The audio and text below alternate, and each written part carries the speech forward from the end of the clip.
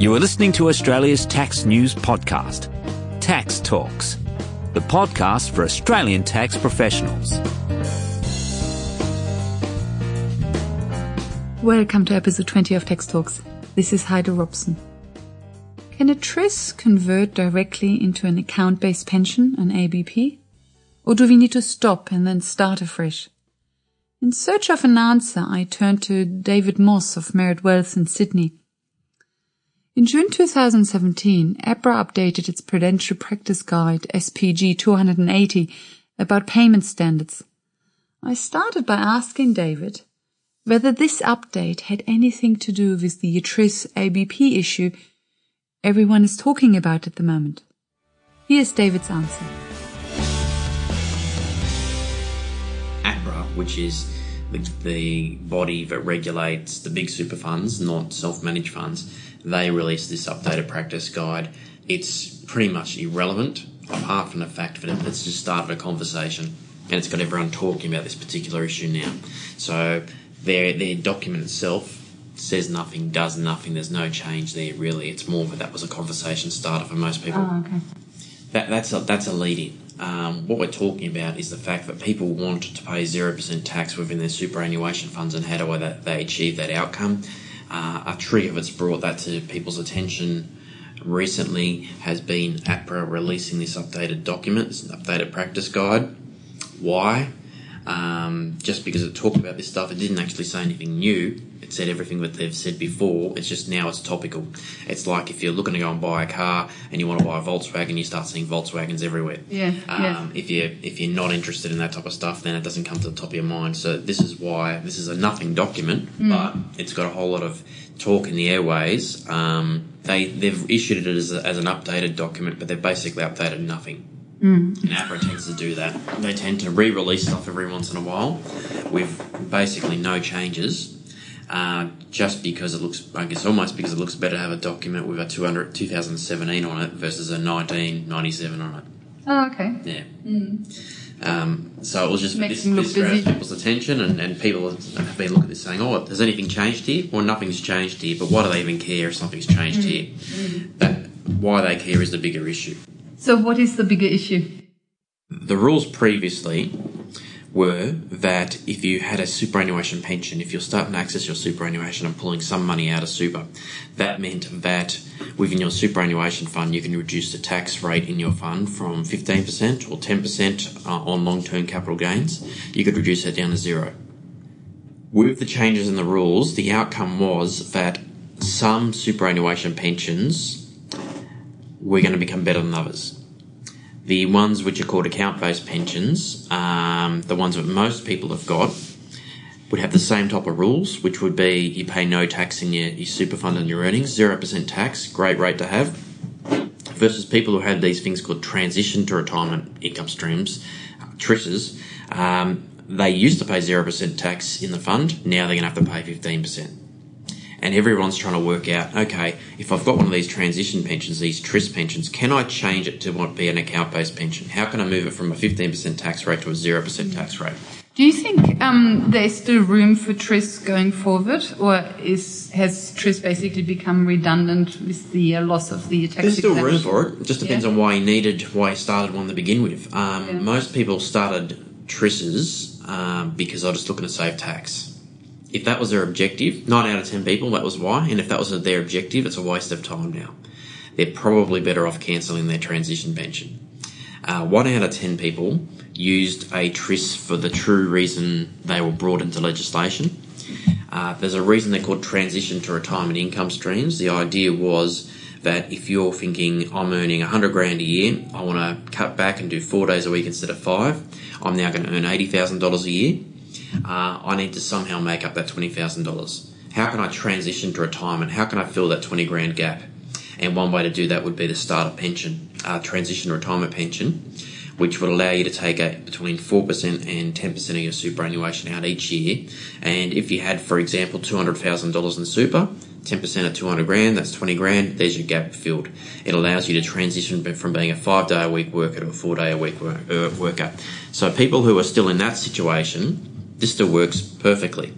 That was always the intention. It's still got a place. Yeah, so in this case, in this 1 out of 10 case, TRIS was actually about being able to access the funds, as opposed to just and that was moving the only reason it was brought into legislation to begin with. It was never brought in to save people tax. That was an unintended side benefit for people and a problem for basically the government at the time didn't draft the legislation properly. And left a loophole. So the end result of this is, there's still a place for transition pensions, but the majority of people are either better off cancelling their pensions, their transition pensions, but the other outcome that they're all trying to achieve is, what if we don't just cancel the pension and get rid of it? We still want 0% tax. It's not about getting rid of a transition pension. It's about moving it into an account-based pension, moving to the higher level of pension so they can still have exactly the same benefits they had before. Two main pensions out there are transition retirement or account-based pension. What a TRIS is a transition pension, is a pension that you can access the money from. It's got a restriction being that you can't take more than 10% out per year. And under the new rules, you pay tax on the earnings in the fund. The earnings of the funds aren't tax-free. That's one type of pension, a TRIS.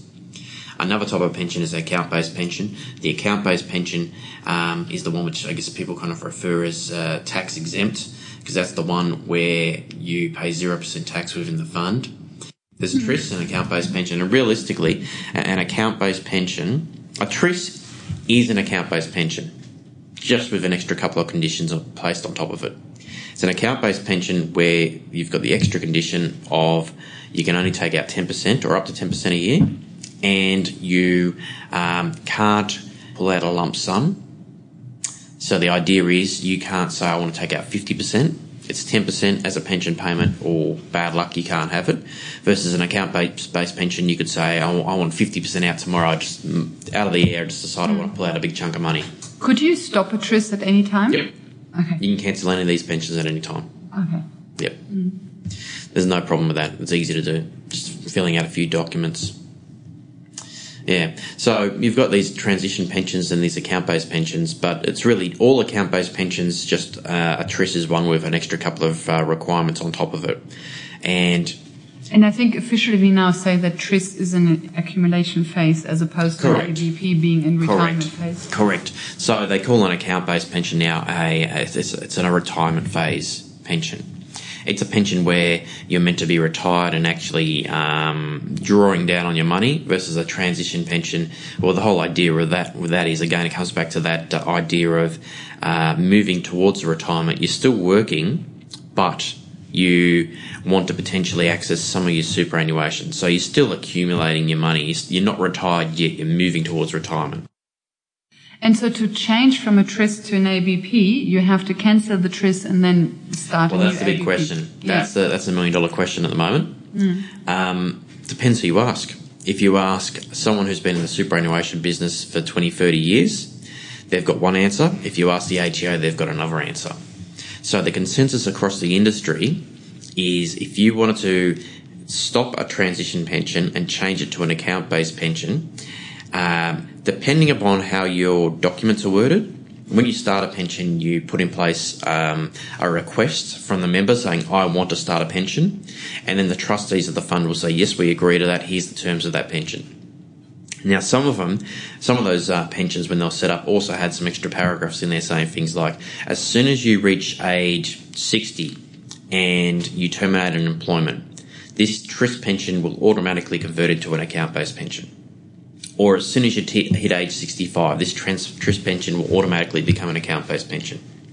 So you've got some documents saying that, and another set of documents that's relevant is a trust deed. The trust deed of a fund itself, which governs the entire superannuation fund, sometimes had paragraphs saying any TRISs that are in place can automatically turn into an account-based pension. Other trust deeds were silent on it and didn't talk about it at all. The logic behind it was that, can we minimise paperwork and reduce paperwork? If we've got someone who is 56, starts a transition pension, they get to age 62, they quit their job, they're retired. Why do we want them to have to go and fill out a whole lot of extra paperwork to basically strip achieve the away same some outcome. conditions and have the same outcome. Can we minimise the paperwork and make life a bit simpler? And so that's what the lawyers tried to achieve. They did that through their deeds and through their minutes and requests of trustees. And based upon how they worded that, in their view, a transition pension could automatically turn into an account-based pension. The regulator, primary regulator for SMSFs anyway, for the funds we all really care about, is the ATO, and the ATO was pretty much silent on this until the last 6 months. And then recently they've come out and said they've got a different view. Their view is if you want a TRIS remains a TRIS unless you cancel it and start a new pension. And why does it matter apart from the paperwork? One thing is the paperwork. The main reason people care is if you come back to that legislation, what's the difference between a transition pension and an account-based pension? Well, now, an account-based pension, you get your earnings in your fund tax-free. A transition pension, you have earnings in the fund taxed at 15% or 10%. That's one part of it. Another part of it is the fact that a transition pension, when you die, if you've got a transition pension, your transition pension dies. If you've got an account-based pension... There's no reversionary pension from a TRIS. Yep. If you've got an account-based pension, when you set it up, you can set it up to say, in the event that I die, I want it to automatically go to my spouse or someone else. So the downside of that is you can have people who, these transition pensions have been around for, 10 odd years now. So someone who set one up 10 years ago could have set it up and said, in the event that I pass away, I want it to automatically go to my second spouse, and I want the superannuation to go to them. However, the rules have now changed, and what might occur now is in the event that someone passed away, a transition pension might have to cease. The money goes back into the superannuation. Then the trustees of the superannuation fund itself make a decision. They decide what's going to happen with this money. Do we start a pension for someone else? Do we pay it out of the fund to the estate? Do we give it to someone else? The control over that money is now with the trustees. Versus with a reversionary pension, the idea behind that is if you did it correctly, the trustees didn't make a decision. Control. It just automatically occurred. So if you had, let's say, mum and dad, second marriage, and then 2 adult kids from the first marriage, and they're all in the super fund. The classic recipe for trouble. Exactly. So it was always there was a part of it there being about how to manage estate planning. And when the government changed these rules, without them really realising they were causing it, they chucked some spanners in the works for some people who spent a decent amount of time and money trying to set up their estate planning to make sure something in particular happened or something didn't happen. They didn't want the money to go to this person or that person, or maybe they were worried that their super would go to their estate and they're worried they'd be bankrupt or something. Who knows? But what it means is for people who have got transitional retirement pensions, they can't have automatically reversionary pensions. Moving into account-based pension lets them do that. But the biggest part is really about the tax-free earnings of the fund. So if one allowed to move a TRIS directly into an ABP, then it would be possible to then have the reversionary pension clause kick in and direct it directly to the beneficiary and keep it out of the control. You've basically done your paperwork. You've done your paperwork up front. You do it now, and then whatever happens over the next 5-10 years, if you die at any time during that point, during that time, the pension will move to your spouse. Versus these rules mean that all that planning has now been chucked out, and you've got to start again. You'd have to go and do different you might have to do a nomination within the super fund, a binding nomination with the fund saying, in the event that I die, I require that this money get paid to this person or that person. So that's another set of documents. Or you might decide you might want to write into the trust deed itself, into the actual working document, the backbone of the fund, to say, in the event that this person passes away, this is what will happen with this money. The end result is planning people have done before can now be ruined. And they're going to have to do it again. If they realise, if they had an advisor who set it up for them 5 years ago and they thought that's taken care of and they no longer really are in touch with that advisor, they might not even know that this time bomb's occurred, and they just go along with their lives, and 5 years down the track they find that, they won't find, they pass away and their family finds that things aren't how they thought it was set up in the event of their death. If the TRIS doesn't convert to an ABP and instead all the funds go to the trustee. The trustee can only pay out lump sums now. It can't set up another pension, can it? Well, they can. A trustee can still do a pension, but only to certain people. The rules around that haven't really changed, not significantly. So in the event that someone passes away, the trustees have got control of the money. They decide where it gets paid. They can pay it as a lump sum to whoever, or they can pay it as a superannuation pension. But if it's going to be a pension, it can only be a pension being paid to a spouse or a dependent person. But that's been the case for a number of years now. So based upon all that, the outcome then is that everyone's now got clients where they need to go back through and have a look at the SMSFs and think, if they've got a transition pension, is it okay to live as is? Should we cancel it because there's really of no benefit now maintaining it? Are we better off now looking at, can they move that to an account-based pension? Most people would be better off if they can move it to an account-based pension, but you can't manufacture circumstances to achieve that. For a transition pension to be set up, all you need to do is to be over preservation age, so over 56. For an account-based pension to be set up, the key requirement most people need to meet is that they've met this definition of retirement. And that's not easy to meet for someone who's 56 to 60. They affect the 56 to 60. You have to have terminated employment and have no intention to go back to work. And by termination employment, you can go into the detail there. That is termination of gainful employment. So you must have quit or lost a job that you're paid to do. Being a volunteer is not enough. And your intention at that point is, I don't intend to go back to work again for full-time or part-time hours, and part-time hours is taken to be 10 hours or more a week. So if you sit there and say, okay, my intention is to do less than 10 hours or no hours a week, okay, maybe you've got a point in time where you've met this condition that allows you to release your money from super, being retirement. I've terminated my employment, I'm 56 to 60.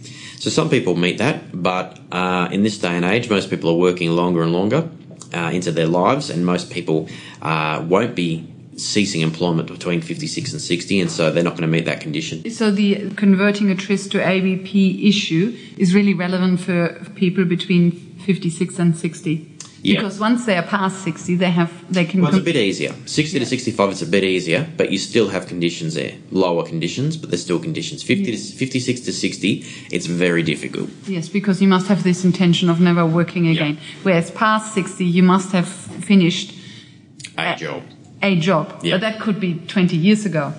I mean, everybody will have finished a job at some stage in their life. Yeah, most people will have. Yeah. 15 years of age or so. So 56 to 60.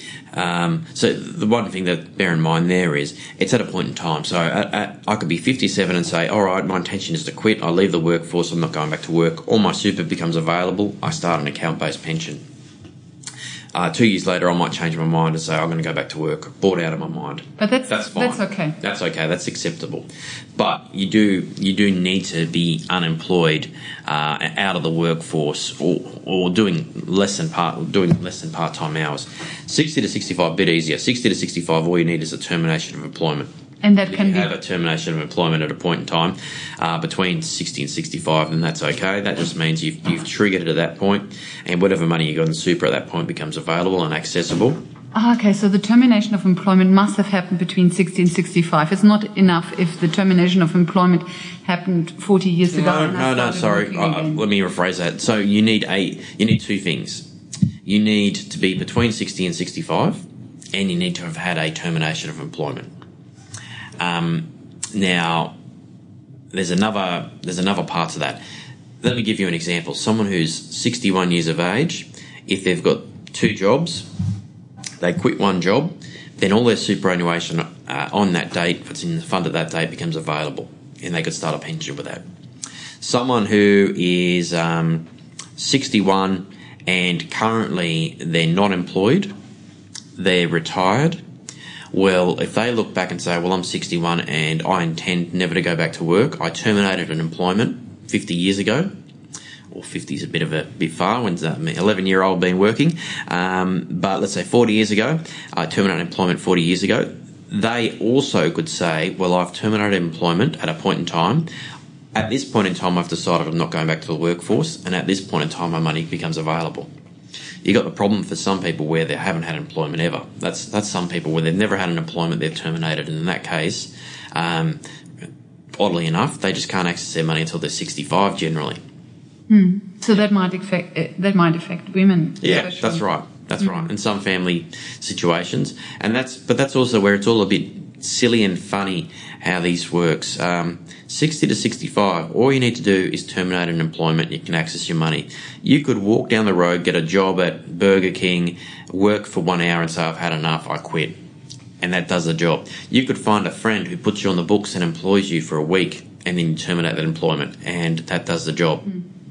How does someone know if you've terminated an employment, if you had an employment terminated? Well, if I'm the tax office, then I'm particularly interested in this area at the moment, because someone who has a transition pension, well, their super fund's paying tax at 15% on income. Someone who doesn't, has an account-based pension, is paying 0%. I know people are going to be trying to move from transition pensions to an account-based pension, so I'm going to pay particular attention to this area. If someone's got a group certificate and they lodge a tax return showing they've got income as an employee, and then all of a sudden they don't have any income as an employee, okay, that's an indicator that these people really were earning and they've terminated employment.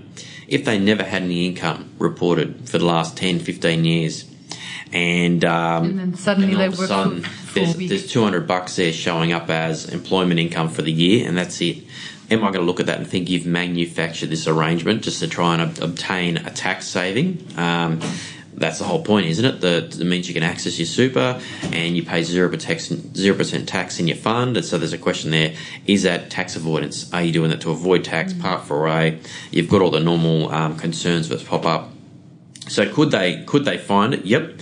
If someone's been working and earning $100,000 a year, and then in 1 year they're earning now $50,000 a year, and well, is there a question there of whether or not did they terminate employment, or they just cut back their hours? Because cutting back your hours doesn't do the trick. You need to have a termination of employment. So it's the time now where people are looking at this, trying to find opportunities to say, yes, I've ticked this box, but they've got to do it correctly. Otherwise, they're exposing themselves. But it's a pretty shiny diamond. This 0% tax, everyone loves the idea of 0% tax. You really can't beat it. You're never going to get negative tax. The government's never going to give you money for earning money. Zero is the best you can achieve, and so we're always going to chase after it. And so people are always going to be trying to look for an angle to say, all right, I've satisfied this condition of release, but because of that, we know the ATO is looking at it. They've told us they're looking at it, and so it's pretty important to make sure we do it correctly. And as accountants, it's pretty important that we don't lead the clients in the wrong direction. We don't tell them you can do this or do that. It's all got to be correct and factual. Otherwise, it's our necks on the line. Because there's an extra arrow in the quiver of the regulators now, being that if they find out that an accountant has said to someone, you should go and cancel this pension, say you've terminated employment and start a new one. Well, there's a tax avoidance issue, but then there's also the issue of, from ASIC's perspective as the other regulator, you've told a client to cancel a pension, you've told a client to start a pension. And that's financial advice? That's financial advice. Yep. And that's another area they love to jump on people at the moment. So, and that's a whole extra conversation, really. But from the transition pension, this is going to be the hot topic really for next year. You're going to keep hearing a lot about it, and you're going to hear a lot of conversations from the lawyers saying that they believe that automatic conversion of a transition pension to an account-based pension is just fine and it works just fine. There's no reason it shouldn't be allowable. The ATO is not judge, jury, executioner. They are not the courts. They're just a regulator. They're a group that's been appointed by the government to interpret the law and impose the law, not to make the law. And the lawyers, well, in their views, the law is on their side. So expectation is they're going to keep fighting this for half a year to a year. So are there pushing their view. already cases at the courts? We're not aware of any cases at the moment, but out there at the moment. It's more about the lawyers are lobbying the ATO and saying this is our view and lobbying the government. There's no cases that I'm aware of before the courts, and I'd expect that's not going to occur for quite some time. The first path that most people would be seeking to go down would be just keep lobbying the ATO. The ATO has changed their views on things in the past based upon what is the consistent previous behaviour of the industry and of consumers, even if their ATO's got a slightly different view. And the ATO has adopted different views in the past based upon what politicians say should be the case. So is there a chance this could change and the lawyers win this one? Yeah, definitely. And I think we said 56 because that's the preservation age. The preservation age depends on the year of birth. Yeah. It's 55, I think, for people born before 1960 or 1961. Sure. And I actually think it moves up to 60 for people born after the 1st of July 1964.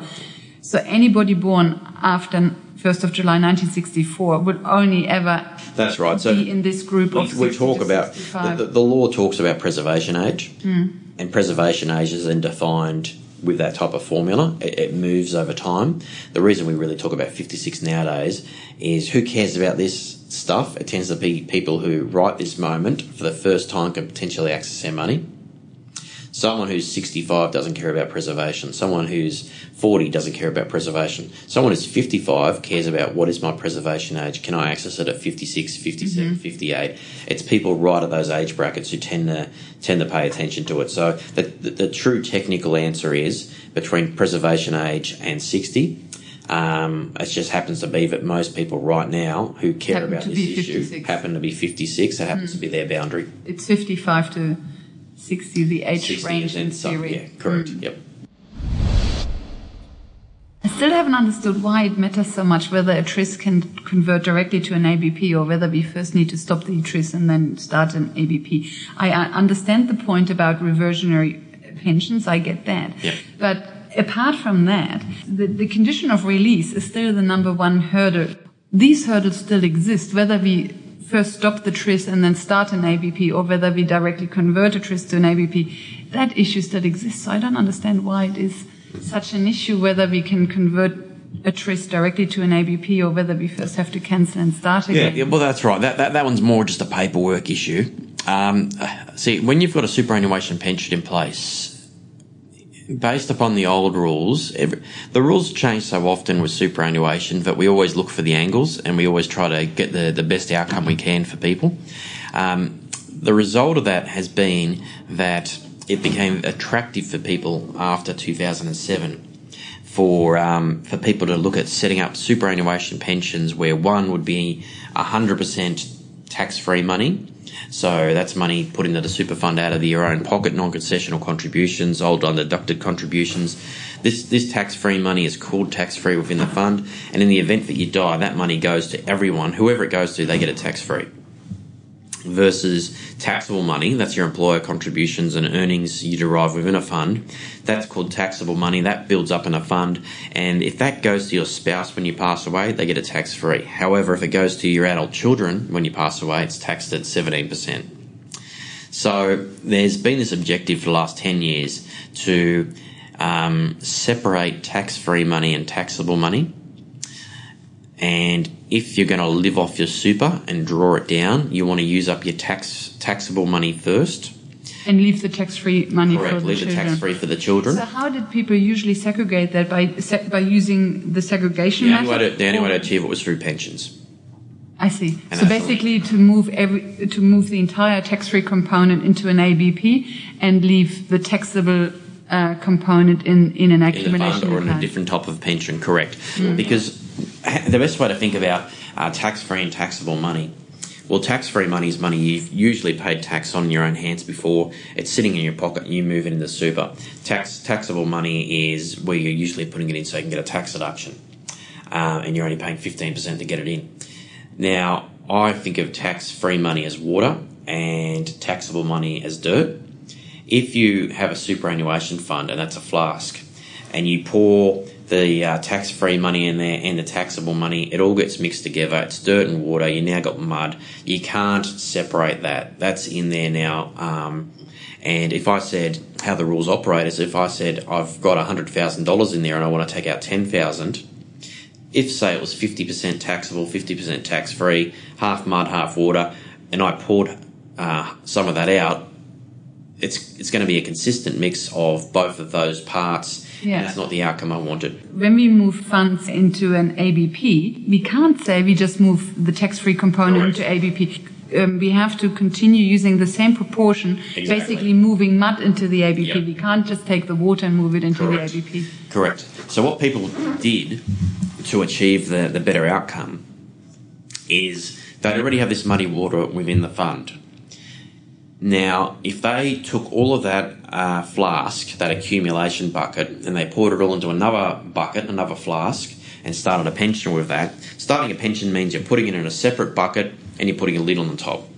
You can't add to it. You can't add to a pension and move more accumulation money into it. So let's say I poured all of that muddy water into another flask. That's sitting there by itself.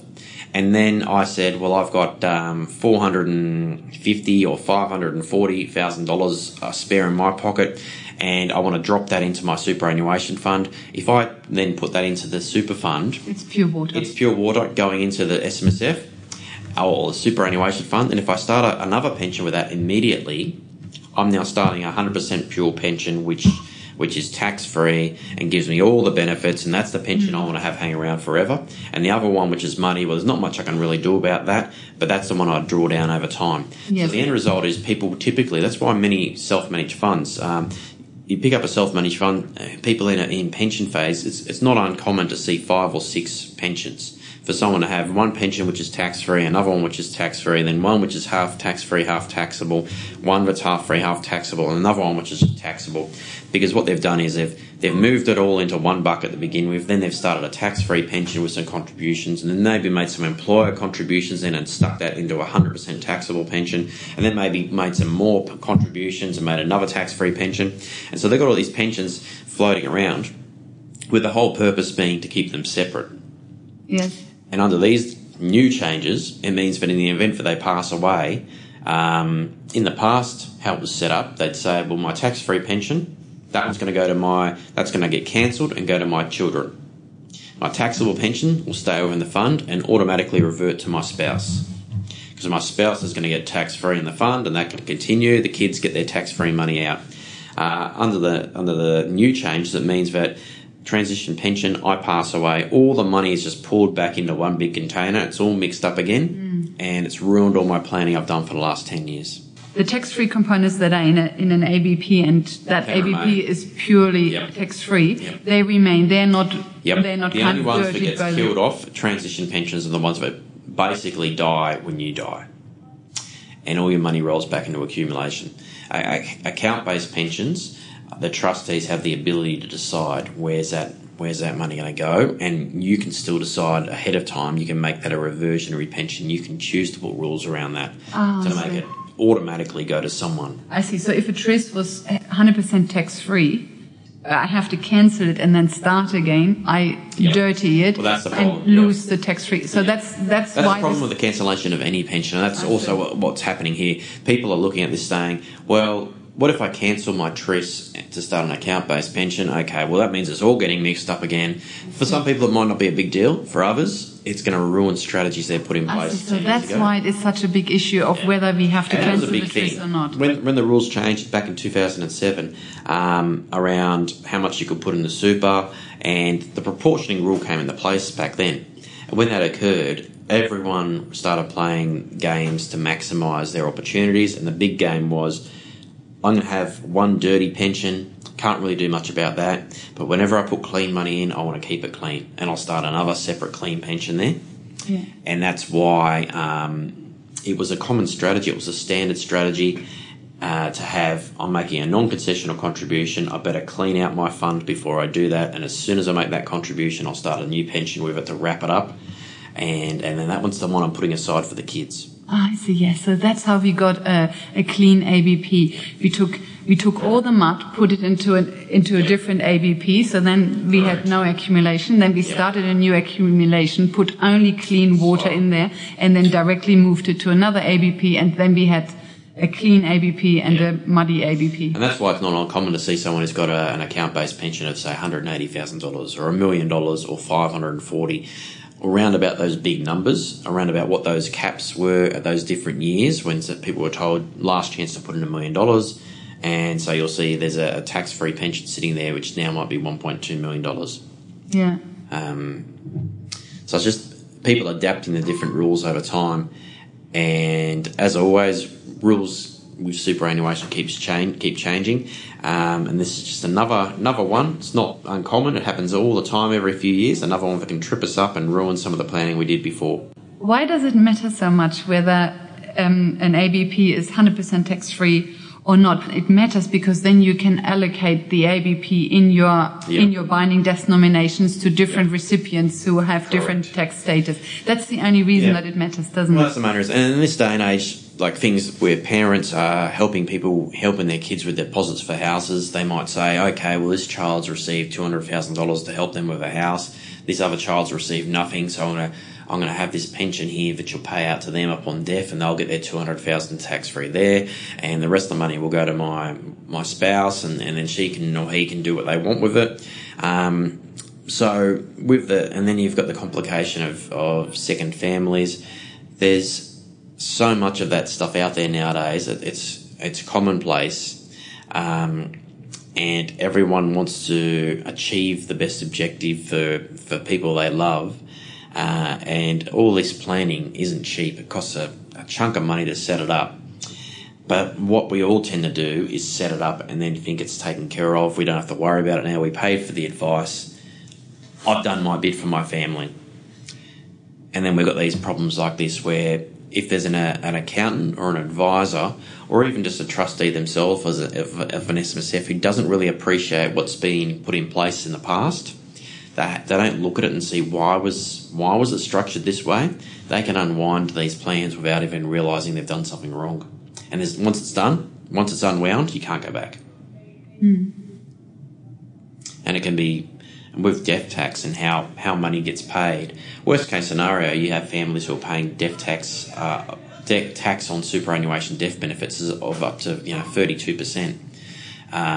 So it can be quite substantial, and if someone's paid to ensure that doesn't occur. Yes, and death tax happens when taxable components are paid to non-dependents. Correct. Yeah, and then there's a question of if there's life insurance involved, and life insurance can suddenly take a death benefit payment instead of being 0% tax, can bring the tax rate up to 32%. Because life insurance payments are taxable. Yeah, potentially. Usually they are. It depends on how the life insurance was structured itself. But the majority of cases, the life insurance part will be taxable. But it's not even the life insurance part. What happens is if you receive a life insurance payment into your super, that increases how much you've got in super. There's a separate formula that then applies. Do the life insurance benefits, they don't go into an ABP, so they basically are just become part of this whole... Correct. Of this bucket that then is distributed. All gets mixed up. Yeah. Versus if you had a separate account-based pension, again, there's ways of minimising that death tax. Yeah, so there's all these historical games, and you can go back further and talk about things like, well, people who have set up pensions for particular reasons, maybe they thought they were heading towards a family issue, maybe it was for Centrelink reasons. There's lots of reasons why people set up pensions in particular ways, where this can create some issues from the moment, and the unfortunate thing, it's the ones who don't realise, don't understand really why this stuff was set up the way it was, where it can come undone. Plenty of people's self-managed funds don't have a complete understanding of exactly what they've got. They trust their advisor completely, and their advisor could have put stuff in place. They might have changed advisors. The advisor might have passed away. The advisor might have retired. And the end result is really no one knows. No one's got that history of why this was set up this way. which makes it very easy for things to come undone. When people are trying to, realistically, the new advisor could be trying to do the right thing. They just don't know why things were set up a particular way. If something looks unusual, it's worth looking at why that might be the case before you just go and kill it off. We have tax-free and taxable, but then we also have restricted and unreserved and unrestricted, unreserved. That only affects whether we can access the funds. It doesn't affect the tax treatment of those funds, actually. Yeah, that's right. With superannuation, there's two sets of legislation we really care about. There's a whole lot of ancillary legislation, but the two core ones are tax law, superannuation law. Tax law says how is income earned by a fund going to be taxed. Tax law says how is a pension or a benefit payment to someone going to be taxed. Superannuation law says, can I even pay that benefit? So these words, unrestricted and unpreserved and restricted and unpreserved, they are words that are coming from the superannuation law, whereas tax-free and taxable comes from the tax law. Yeah, so superannuation law says that when your money goes into your superannuation, let's say the simplest scenario, someone is 20 years of age, the money is preserved. It's locked up. It's locked up and they can't access it until they meet a condition of release. The standard conditions of release are retirement. So that's 65 is the most common one. Reach 65, all of your money then gets changed. It's kind of like moving it from one bucket again to another bucket. You're moving it from preserved bucket into the unrestricted non-preserved bucket, and once it's in there, it stays there. And that means unrestricted non-preserved means you can access it at any time. So that's where, in the example of, say, someone is 61 years of age, they terminate employment, all their money at that point is poured out of the preserved bucket into the unrestricted non-preserved bucket. Now, if they made another contribution after that, that contribution goes into the preserved bucket again. While it's an accumulation. That's right. Until they meet another condition of release to pour it out again. When you hit 65, it's all moved into the unrestricted non-preserved, and you say, okay, another contribution comes in when I'm 66. The money hits accumulation, it hits preserved, and you look at it and say, am I still over 65? Yep, okay. I automatically move it out. You're always, once you're 65, you're always 65. I see. So you can also have unrestricted and unpreserved in the accumulation. Correct. Phase. Yeah, once you completely hit a separate concepts. Yeah. So unrestricted, the free ones, preserved is where as soon as money hits the super fund, you basically assume it's preserved. You meet a condition, it can be unrestricted and non-preserved. Then you've got a middle category, historical category called restricted non-preserved. Restricted non-preserved means you can't access it right now. There's a restriction on it. Have you ever seen a restricted non-preserved? Yep. So restricted non-preserved, it used to be, going back 15 years, it was common. Nowadays, it's pretty rare to see it. Restricted non-preserved just means that if you terminate an employment, your money then becomes unrestricted non-preserved. It's just because you just got to look at superannuation the last 10 years, how often the rules have changed. Now, go back 30 years, the rules change so often that you've always got these carryovers. Restricted non-preserved was typically money that was from related to an employment plan or some kind of a structure. But the outcome of it was that when you terminate an employment, it becomes unrestricted non-preserved. Now, over the last 20 years, most people have had some kind of a termination of employment at some stage. So the majority of this restricted, unpreserved money has moved to unrestricted, non-preserved. It's rare to find it now just because every day that goes by, there's a higher chance you're going to change jobs or retire or pass away. So it's still out there, but there's not much of it. I see, and it will get less and less. Constantly reducing. Yep. The hot topic nowadays is about this transfer balance cap, and the fact that we can have up to $1.6 million in super, in pension phase, paying 0% tax earnings in the fund, and if we go above that, we've got a bit of a problem. Well, not so much a problem. We get less of a tax benefit. One issue that arises on the back of the transition pension issue is that upon you turning age 65, your money automatically becomes unrestricted and non-preserved, And the ATO's interpretation, how they're dealing with it, they're saying automatically we will treat any transition pensions you've got. They're still called transition pensions, but we're going to treat them as retirement pensions. We're not going to treat them as accumulation pensions. So the logic that up to 65, if you've got a transition or retirement pension, that's you're transitioning to retirement. You're still accumulating money for your retirement. You're not fully retired. 65, we're assuming that's stopped.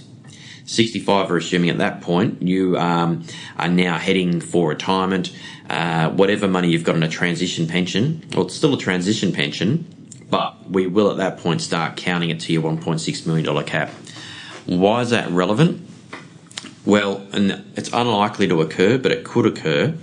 A case where, let's say, someone contributed money into super at different points of their life, late in life, and maybe they started a pension that was $1.6 million. That was an account-based pension. And maybe they were, based upon their age, they made another contribution, but that money, they were still working at the time, and because of that money came in before they were 65, maybe that money was locked up in super still, and that money was still preserved. So maybe they terminated an employment, started a pension, started a new employment, made another contribution, and started a pension with that, which means the first pension is an account-based pension, the second one's a transition pension. Only the account-based pension counts to the 1.6. The transition didn't. So let's say that account-based pension was $1.6 million. The transition pension was just another $100,000. And didn't hit the TBA? Didn't hit the TBA. There's no issues there. It's not counted. But as soon as they hit 65, it does automatically, without you doing anything, without you even being aware. You should be aware because your advisor hopefully tells you. And if they don't, then the ATO will. Then they'll come back to you and say, well, we're now counting this to your cap. You're $100,000 over. You've got to cancel $100,000 worth of pension. And by the way, here's your penalty for stuffing up. How high is the penalty for it? It's not significant. It's more that the penalty is more that if you do this inadvertently, then there is income that $100,000 pension would be earning that should have been taxed at 15% instead of taxed at 0%. So the ATO is trying to capture that income. Now, it doesn't matter if it's in term deposits or in shares. The ATO is not going to ask you how much income did you derive. They make their own assessment based upon a formula.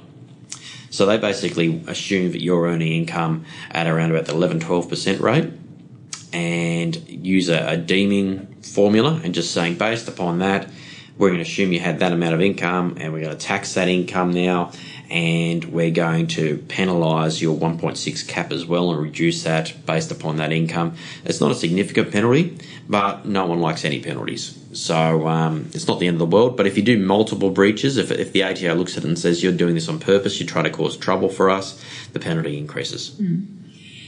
Doesn't the ATO contradict itself? Because on one side they say you can't convert a TRIS directly into an ABP. You first have to cancel the TRIS and then start an ABP. But on the other hand, they say as soon as you hit 65, we will treat your TRIS like an ABP and put it into the TBA and hence count it towards your cap. Yeah. Isn't that a contradiction? Yeah, not everything that is in place makes sense. The problem for the ATO is they tend to be balancing the requirements and their interpretation of multiple laws, of tax law, superannuation law. So from a tax law perspective, that's where the T-bar stuff is, where they're saying here's how much you can have in your fund tax-free, here's how much you got to pay tax. So from a tax perspective, they're saying once you go over 65, this counts. Then from a superannuation law perspective, they're saying a pension that's set up as a TRIS pension is always a TRIS pension. Superannuation law does not say it automatically changes to an account-based pension. So it's two completely different sets of legislation they're looking at. And from their perspective, they go through that line item by line item, and the result is they say superannuation law doesn't allow us just to make this thing turn into an account-based pension. So we can't. Tax law does allow that effectively treat it as an account-based pension, so we will. That That's the dilemma they're in, and that's their interpretation. And the majority of lawyers, significant lawyers out there in the superannuation industry, in this case, disagree with their interpretation.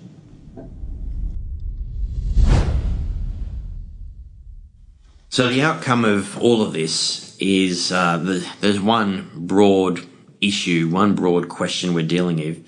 Why do we even care about changing a transition pension to an account-based pension? Why has this become such a big issue in the press? Why are we hearing so much about it? And it comes down to, if I've got a transition to retirement pension, it's got restrictions on it. If I've got an account-based pension, it's got less restrictions on it. If I've got a transition pension, I pay more tax in my super fund than if I've got an account-based pension. But another substantial issue is, we've been at this for 10, 15 years now, where we started transition pensions, account-based pensions. We had clients who started account-based pension with $540,000, another with $180,000, maybe one with $100,000. Maybe we've got some transition pensions in there, or other account-based pensions with $50,000, $20,000, all these different sums. Why have we got all these multiple pensions? Typically, it's because we've been trying to separate out the tax-free money within the fund from the taxable money. That's been a big objective for the last decade. Otherwise, why would we have multiple pensions? Why wouldn't we have just stuck it all in one pension, cancelled it, and started a new one every time? There's a reason we have all these multiple pensions. Problem we've got, transition pensions, if we cancel them and turn them into an account-based pension, are we unwinding that work? Are we just taking all that tax-free money and pouring it back in with the taxable? On the other side of the coin, what if I pass away? Does that same thing automatically happen without my choice? Does my transition pension money automatically go back in, join the taxable money, and all get mixed up? So it's not as simple as just cancelling a TRIS and starting an account-based pension. And it's not as simple as just saying, I'm not going to cancel a TRIS. I'm just going to sit on it. I don't care. Your estate planning is impacted by this. What you've done in the past is impacted, and also tax. What tax are you paying in your fund right now is impacted by what actions do you take now. But then also the other side of the coin is, you can't take action unless you know what you had in the past. If you see 4 or 5 pensions in a super fund, you can't cancel those pensions unless you know why they were there. You might be losing someone's ability to get Centrelink. You might be ruining some estate planning. So there's a number of factors you need to consider before you act.